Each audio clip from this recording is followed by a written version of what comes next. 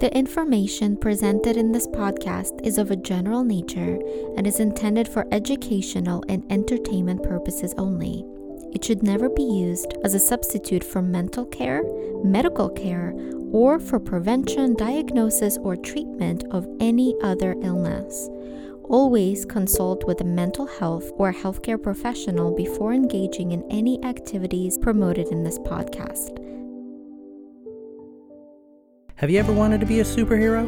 Join clinical psychologist Dr. Janina Scarlett and host Dustin McGinnis as they explore the psychology behind your favorite TV shows, movies, books, comics, video games, and more. Thanks for listening and enjoy the show.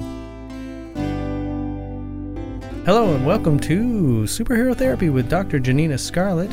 I am your host, Dustin McGinnis. I am a filmmaker, musician, and all-around fanboy.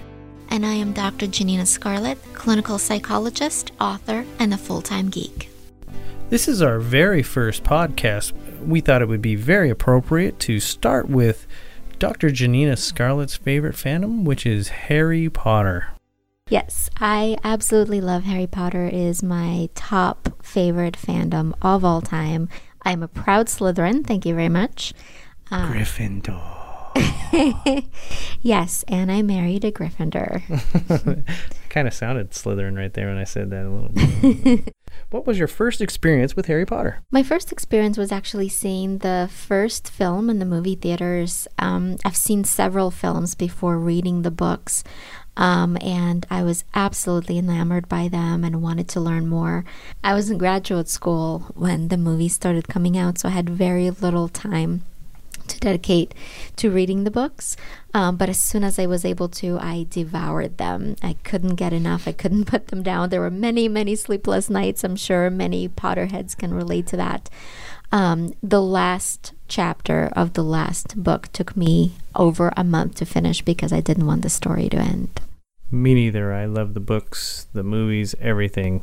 In fact, I didn't want it to ever end, but luckily for us, Fantastic Beasts and all that stuff, it's still going. I'm so excited. I can't wait for next year for the next installment of Fantastic Beasts. Yay, Fantastic Beasts. So you're a psychologist, and you take a therapeutic approach to pop culture, comics, superheroes, movies, TV shows. What I want to ask you is, can you give us an example of how you might use or have used Harry Potter in therapy? Absolutely. What I really love about the Harry Potter series is how well they lend themselves to psychology. In fact, J.K. Rowling seems to have been way ahead of her time in how knowledgeable she was when writing these books about mental health and about the treatment of mental health conditions. So there are many different representations of mental health struggles. For example, in book 3, we learn about different kinds of monsters like Dementors, right? Which J.K. Rowling herself has talked about as being a symbol of depression. So the Dementors are these dark creatures that when they're near us, it feels like there's no hope. It feels like things will never be okay again.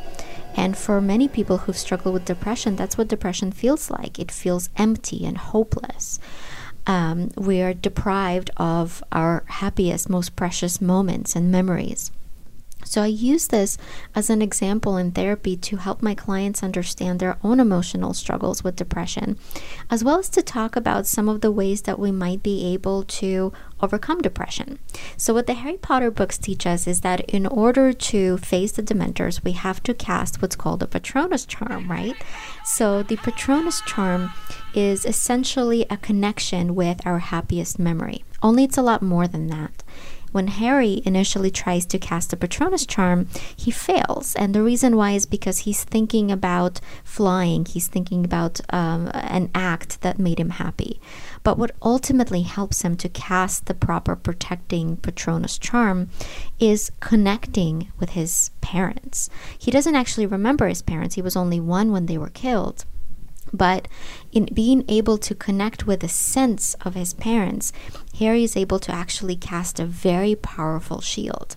So what this shows is that actually connecting not necessarily with just activities, but maybe with people, that are meaningful to us.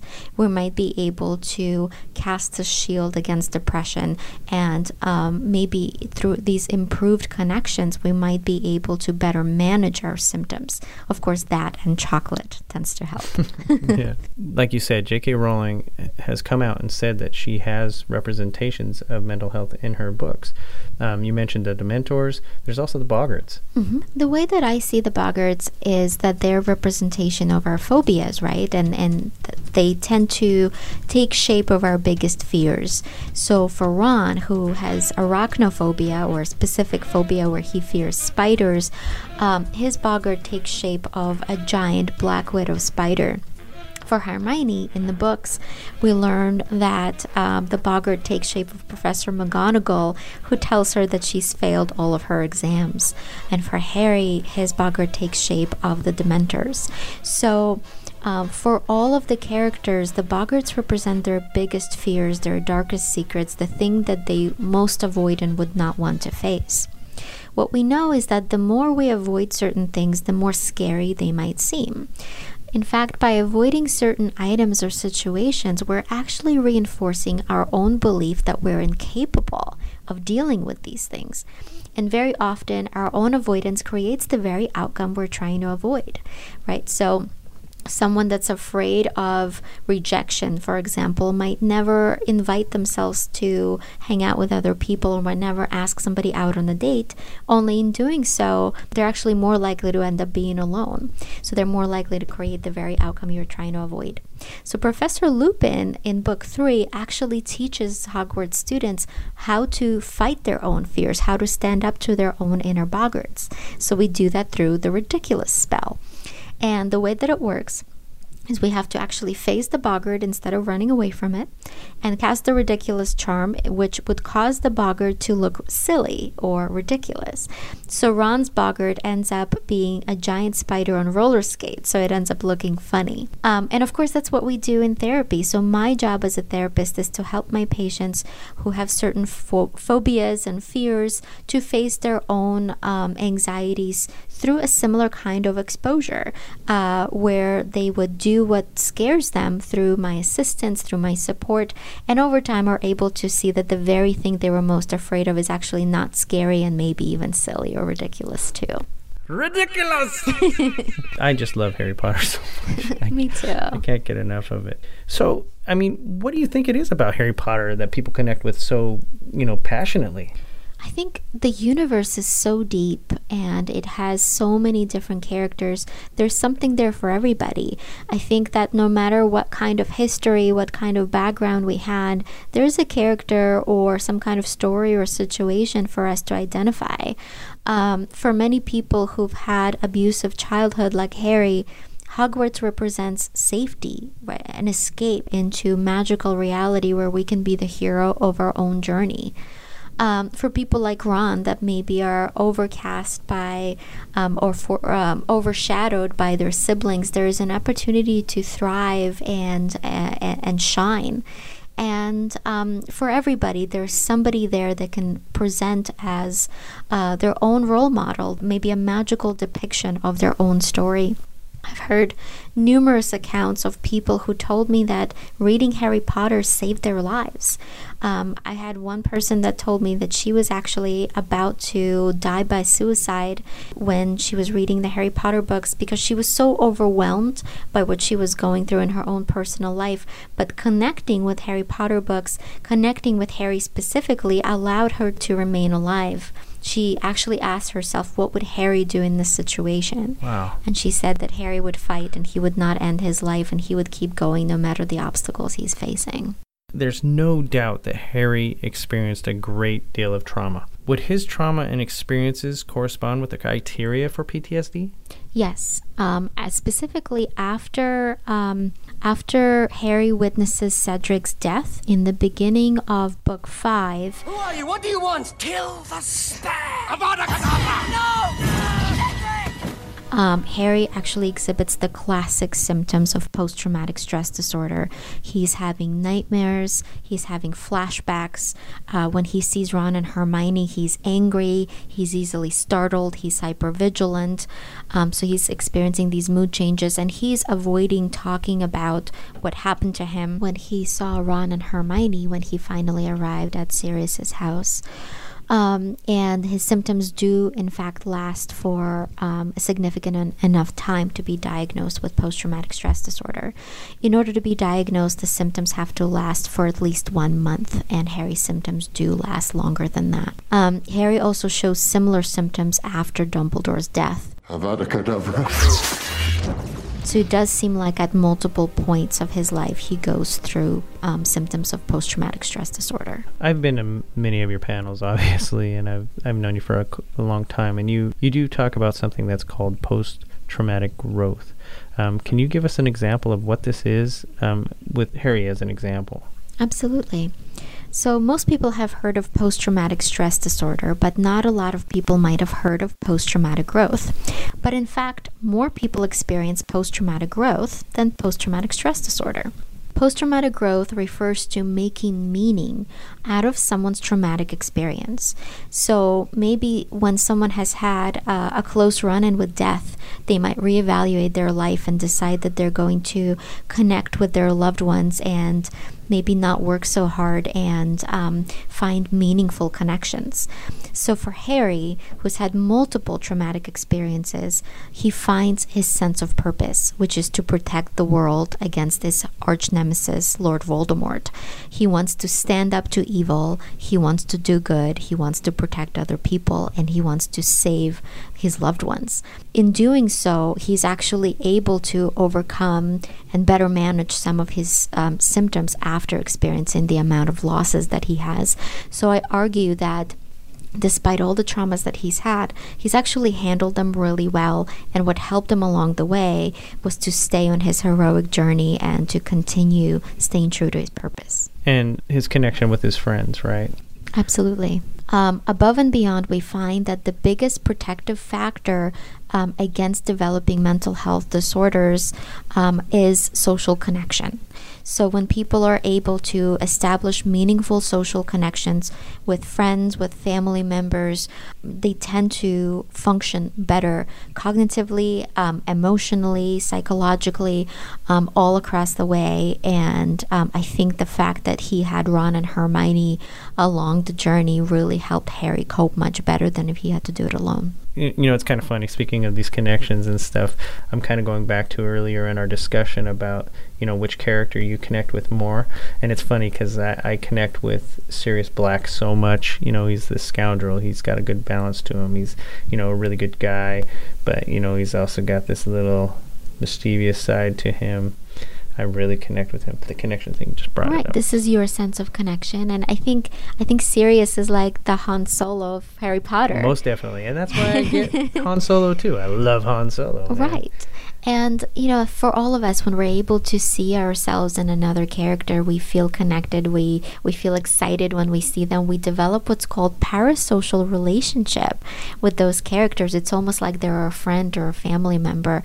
And that's why I think if we're, you know, just briefly mention Star Wars, that's why episode 7 was as excruciating as it was to watch. And I imagine for you, watching Harry Potter and reading the books, reading about Sirius's death was probably devastating.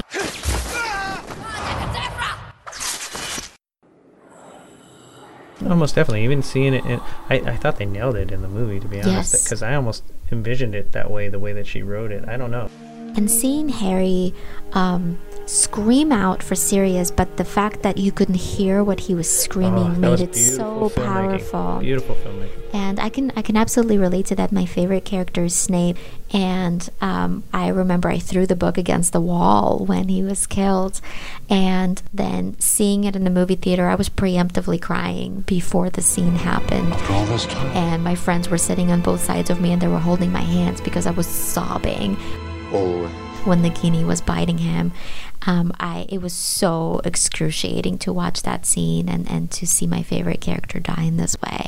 Yeah, Miss Rowling separated Hogwarts into 4 different houses What message is it giving them to have this kind of separation? Especially, I mean, for instance, Harry Potter, he heard that most of the witches and wizards that went bad came from the Slytherin house, so he didn't want to be part of Slytherin, so there was that kind of stigma. So if you can go into that a little bit of maybe what it could have represented for the kids. Sure. And, we see this kind of separation in a lot of schools, whether it's private boarding schools or certain colleges. There's this degree of competition where different houses or different schools within certain colleges compete with one another, and there's a lot of school pride. And there's certainly pros and cons to this. The pros are that it might be easier to make friends because the people that you're in the same house with, you have that stronger sense of camaraderie because you're competing for the same purpose. On the other hand, it might increase not only competition, but sometimes even hostility toward people from other houses, and might even, as you mentioned, foster certain stereotypes. So, unfortunately, there's been this stereotype that Slytherins are all evil, right, and conniving. However, the biggest, most valued value of Slytherins is ambition, which is why I am a proud Slytherin myself. So for me specifically, I would be a Slytherin for sure if I went to Hogwarts. Slytherin! But I would never be a Death Eater. And I think that there's a stereotype that if you belong to one, that you automatically belong to another. Yeah, it's guilty by association, that whole thing. Right. And, just as people who are ambitious are not necessarily evil, we need to remember that. Similarly, it's an assumption that people who are in Ravenclaw are stuck up, for example, or there are all these negative stereotypes that exist about each house, and then there are also some positive stereotypes. And the more we get to know people from different houses, the individuals from specific houses, the more we see their own identity and their own persona. I think there's a little bit of a danger of sorting kids as young as 11 into houses that have these specific core values, as opposed to, let's say, just blue house and red house and green house and yellow house. But houses that have these certain expectations of how your personality is going to shape up, I think there's a little bit of a danger to that, because there might be almost like a self-fulfilling prophecy of going into houses like it. I know certain schools separate kids by maybe some kind of a major, for example. So a junior high school I went to had 3 houses within it. So the one that I was in was science, and then there was also a history one, and then there was the arts, including performing arts. So these 3 different schools basically within one school competed with each other, but also there was a sense of camaraderie within the school. But so it was less hostile, I think, because there was not an expectation of how different personalities needed to be. We were more separated by our majors, basically. My college was pretty much the same way. It was separated into 10 colleges. I happened to go to the more artsy one, but we all competed against each other, but there was no negative stereotypes. Right. So it was more like a friendly camaraderie and some competition. Right. Yeah. It wasn't like, hey, you're ambitious because you're here, or you're brave because you're here, or you're loyal because you're here. Right.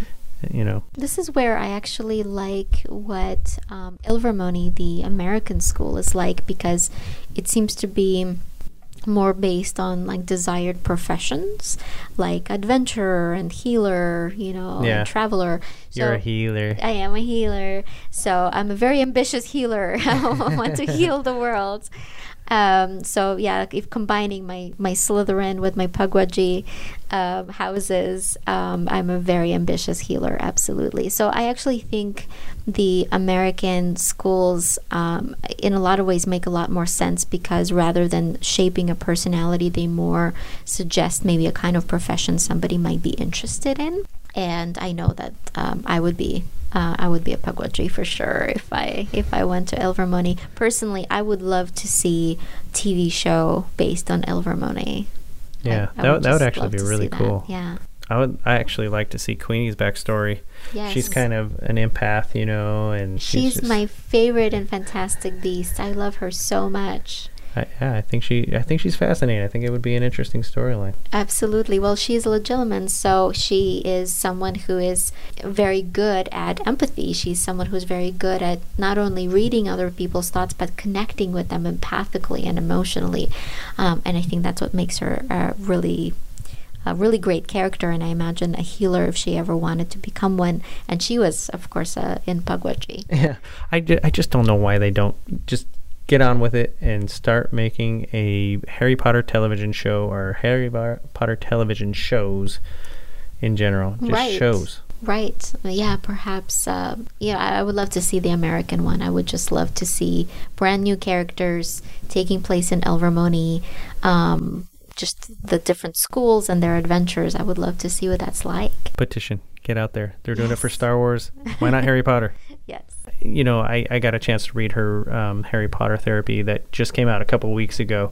And to actually sit there and go through it, it touches the feels. It's so amazing. And I'm not just saying that because you're my wife, but thank you. And I know it's going to help a whole bunch of people. Can you please just speak more about your book? Sure. I've been a Harry Potter fan for so many years, and it is my number one fandom, and it's one that helped me discover myself. And the more people I meet at, whether it's comic conventions or Harry Potter conventions, the more I realized that these series helped change thousands and thousands of people's lives. And I wanted to put out a self-help book specifically for Harry Potter fans, using Harry Potter metaphors and examples to help people understand how to better cope with their own depression, anxiety, trauma, overwhelm, bullying history, or any other obstacles that they're facing. So I put together this self-help book.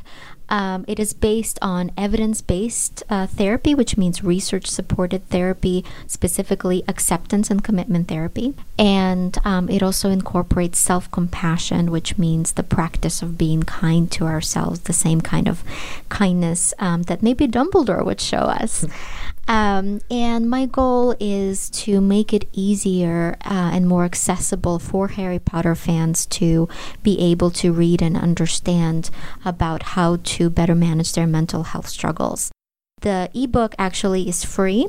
It can be downloaded through Smashwords. So you can search for Harry Potter Therapy on Smashwords. And the hard copy is available on Amazon, as well as certain select bookstores like Mysterious Galaxy. And all the author proceeds of these books are going to support mental health nonprofit organizations. Did you hear that, people? It's going to Lumos and what other charities? The 4 charities that are going to be supported through Harry Potter Therapy are Lumos, which is J.K. Rowling's foundation to help foster children be either to remain with their families or to have some kind of a family rather than to be placed in orphanages. The other organization is Good Samaritan, which is a UK crisis network text line, as well as 2 U.S. nonprofit organizations such as the Crisis Text Line in the United States and RAIN, which is a crisis network for sexual assault survivors. And that wraps up this episode of Superhero Therapy with Dr. Janina Scarlett. Again, my name is Dustin McGinnis. You can find me on Twitter at The Valiant Geek. And I am Dr. Janina Scarlett. You can find me on all social media under Superhero Therapy. And my website is www.superhero-therapy.com. Thanks for listening in. We'll be back on October 28th.